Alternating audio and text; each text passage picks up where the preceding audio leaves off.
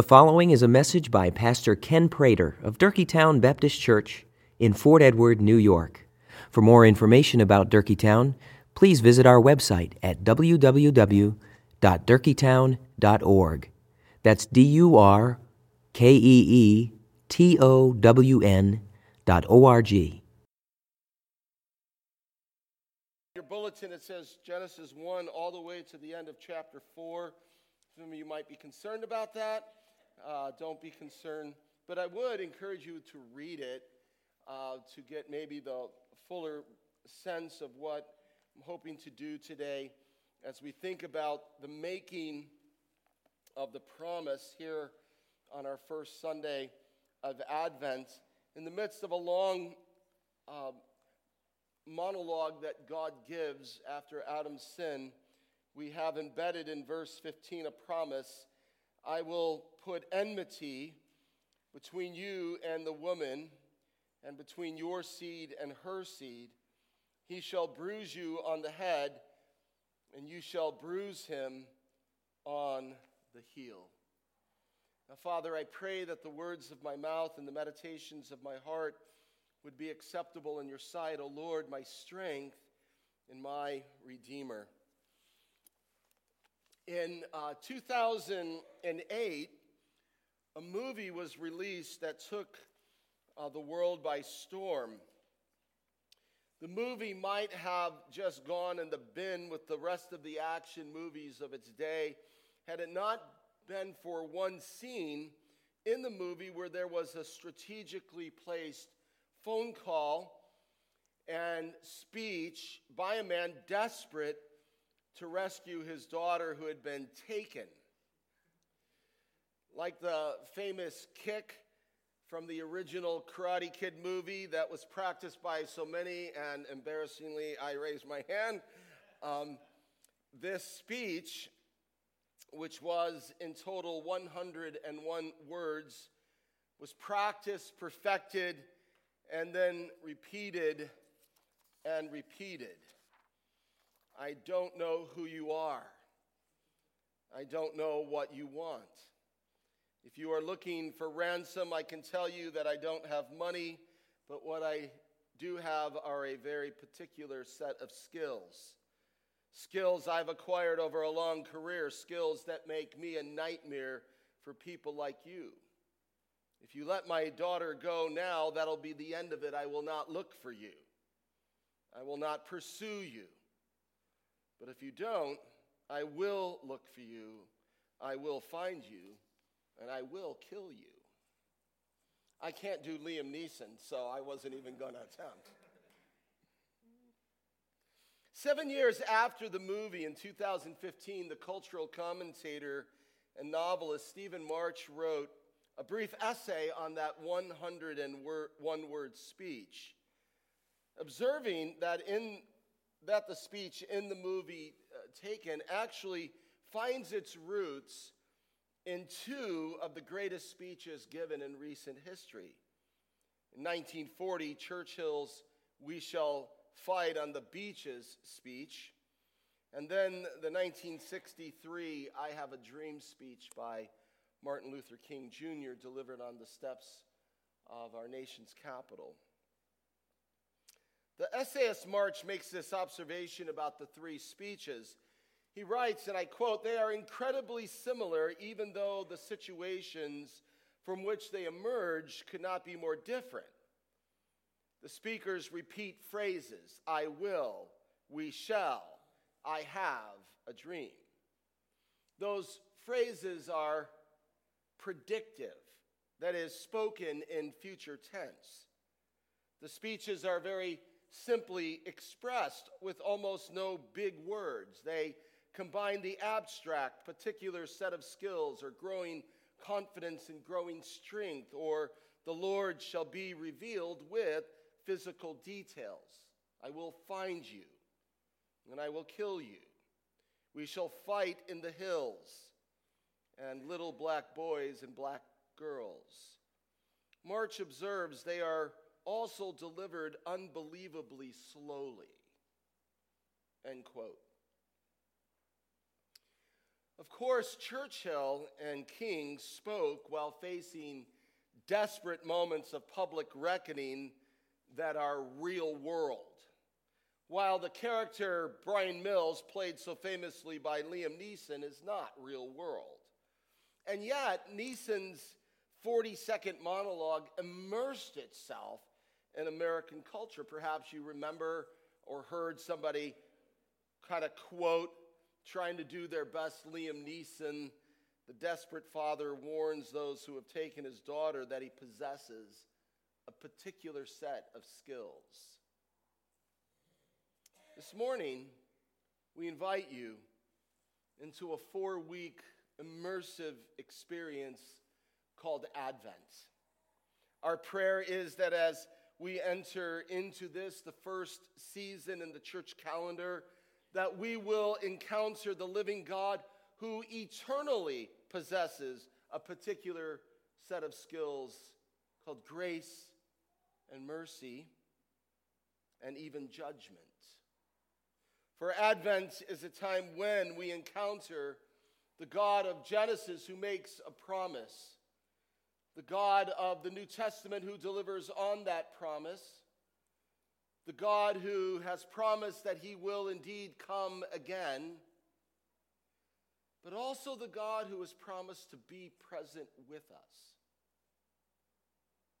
that he would make himself known to us today.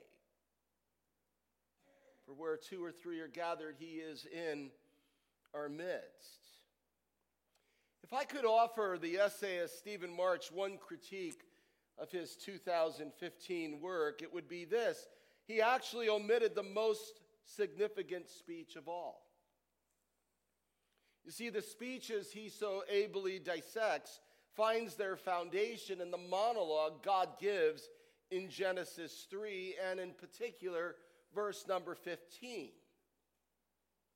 The will to fight against evil, be it the evil of Nazi Germany or the racism of America, is found in God's willingness to overcome all evil. The I will of God and the predictive he shall and you shall of God ring down then through human history. They become and provide our basis for hope. Listen carefully to the 27 words that will take me most likely less than 15 seconds to read, and yet contain the hope of humanity. And I will put enmity between you and the woman, and between your seed and her seed. He shall bruise you on the head, you shall bruise him on the heel. Like Churchill and Martin Luther King Jr., and even the fictional character Brian Mills, the promise God made was not given, the promise God made was given in times of darkness. Eve ate the forbidden fruit, gave it to Adam. Adam ate as well. And as we read from Romans 5, when Adam eats, the entire human race is plunged into sin and the curse of death that accompanies the sin. The darkness of Nazism and racism is a direct result of sin imputed to Adam's race. But unlike Churchill and King, whose outcomes were not at all certain, the outcome that God speaks is certain. He will overcome all evil, even though it does not read that way when you get to the end of chapter 3 and then read into chapter number 4. When the man had relations with his wife Eve, and she conceived and gave birth to Cain and said, I have gotten a man-child with the help of the Lord. Again, she gave birth to his brother Abel, and Abel was a keeper of flocks, but Cain was a tiller of the ground. It is an incredibly sad and painful story as we read that the two boys that are born to Adam and Eve, and instead of this being a family of love and harmony, death finds its way in. Cain kills his brother Abel. So let that sink in. Cain violently murders his brother Abel. Cain snuffs the life, the breath of God, out of his brother Abel. And yet, just as God was merciful to Adam and Eve, we read that God shows mercy to Cain.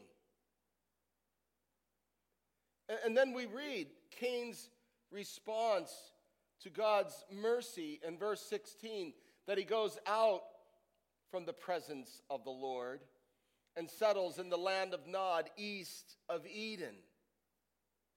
What is Cain's response to the mercy of God? He goes from the presence of the Lord. And he begins then what the Bible describes for us, and we can identify as the human project. Cities are built, civilizations are forged. Along with agrarian pursuit, there's music, there's the forging of all instruments of brass and iron. But we need to ask, what develops from a civilization that deliberately moves away from the presence of the Lord? Well, we don't have to guess at the answer. Just look at our own nation. A nation that has deliberately moved from the presence of the Lord as it constructs a civilization void of the presence of God. But the God of the Scriptures is not a God who panics. I was thinking a lot on that since our brother Tom Bischoff preached that a few weeks ago. There will never be a time when God says, it's time to panic. He is not a God who panics. He is not desperate. Instead, the predictive words of the promise begin to find their way into the darkness as another son of Adam is born. We read that in verse number 25 of Genesis 4, that Adam had relations with his wife again, and she gave birth to a son and named him Seth. For she said, God has appointed me another offspring in the place of Abel, for Cain killed him. And then to Seth was born Enosh. And as chapter number 4 closes out, here's the hope that we have. To Seth and to him also was a son born, and he called his name Enosh. Then men did what? What did they begin to do? What did they begin to do? Are you reading along with me? They began to do what? Call on the name of the Lord. If you follow the story of how God recovers and restores the fellowship that was broken, what you read then as you follow the story of Scripture are more examples of failure. For the impact of Adam's sin is greater than the will of humanity to resist it. The rise and fall of heroes in the Bible are constant until you arrive at one son in the line of Seth. A child born into a world as dark and brutal as those described in the early chapters of the Bible, and yet he grew to be the man who always called on the name of the Lord. When Jesus entered the dark world, he was announced to be the light. And what we find is that just as God filled the dark emptiness in Genesis by creating a world filled with light and beauty, so in the story of the birth of Jesus, an empty world of darkness is now filled by the eternal Son, Jesus Christ, filling the darkness with light. Sight restored, ears open, lame people now walking, dead people being raised. The merciful and grace-filled ministry of Jesus is the long echo of the grace and mercy of God given to Adam and to Eve. But more was needed if the enemy was to be crushed. What would be needed is a son of Adam to take on death and conquer it. And this, of course, happens when Jesus is crucified. As God promised, his heel is bruised. The heel of our precious Lord is bruised, while at the same time the head of the serpent is crushed, and all of it is done in accordance with the Scripture. For the God who spoke in future tense in Genesis 3 is the God who acted some 2,000 years ago to overcome the enemy of death. But the predictive promise of Genesis 3 is more than just the destruction of the enemy. It also contains the promise that all things will be restored. The completion of the restoration project is as certain as the destruction of the enemy. It too began with the announcement of light, as the darkness of the tomb is filled with light of the glorified Son, who steps out now as a conquering hero, the first fruit of new creation. And that new creation then comes to us. It makes its presence known in this room as we, through faith, look to God for forgiveness for our own sins and deliverance from the power that those sins have over us. For just as the power of Adam's sin is removed, the power of God's righteousness that Paul talked about in Romans 5 becomes ours. It becomes ours, so that we enter into the same kind of fellowship that our first parents enjoyed in the garden when they walked in the cool of the garden, coram Deo, face to face with God. And then what was and is the highest point of humanity is that when they looked at each other, they were naked and without shame. This is what the power of God's righteousness will accomplish when new creation comes into all of its fullness. We will, in the great second advent of our Lord, be transformed in such a way that we will live for all eternity, coram Deo, face to face with God. And when we look at one another, we will have no shame. We will have no separation. We will have no guilt. We will be, as it were, naked before one another without shame. And here then is the challenge for the church. Will we accept the invitation to be immersed in the life of the one who was bruised but conquered? Will we bear his reproach? Will we proclaim him to be the only hope for the brokenness and darkness and pain of humanity? Will we hold it together as a prayer, offering it to God for one another? Will we organize our lives around him or not? Or not? Will we, like our Lord, always be calling on the name of our God, or will we have Cain-like lives away from the presence of the Lord? Our invitation for you to enter into Advent is an invitation to leave behind the Cain-like adventures of the failed human project and to take up the adventure of Jesus, who came as a fulfillment of the promise and is coming again to complete it. But I warn you, accepting that invitation will require something of you. But this great and loving God, who has the particular skills of grace and mercy, will be present in your life to help you live in victory over sin and darkness and the death of this world. In Jesus' name, amen. Father, I pray that truly that these words of my mouth and these meditations of my heart would find acceptance in your sight, but that you would make yourself presently known to us now.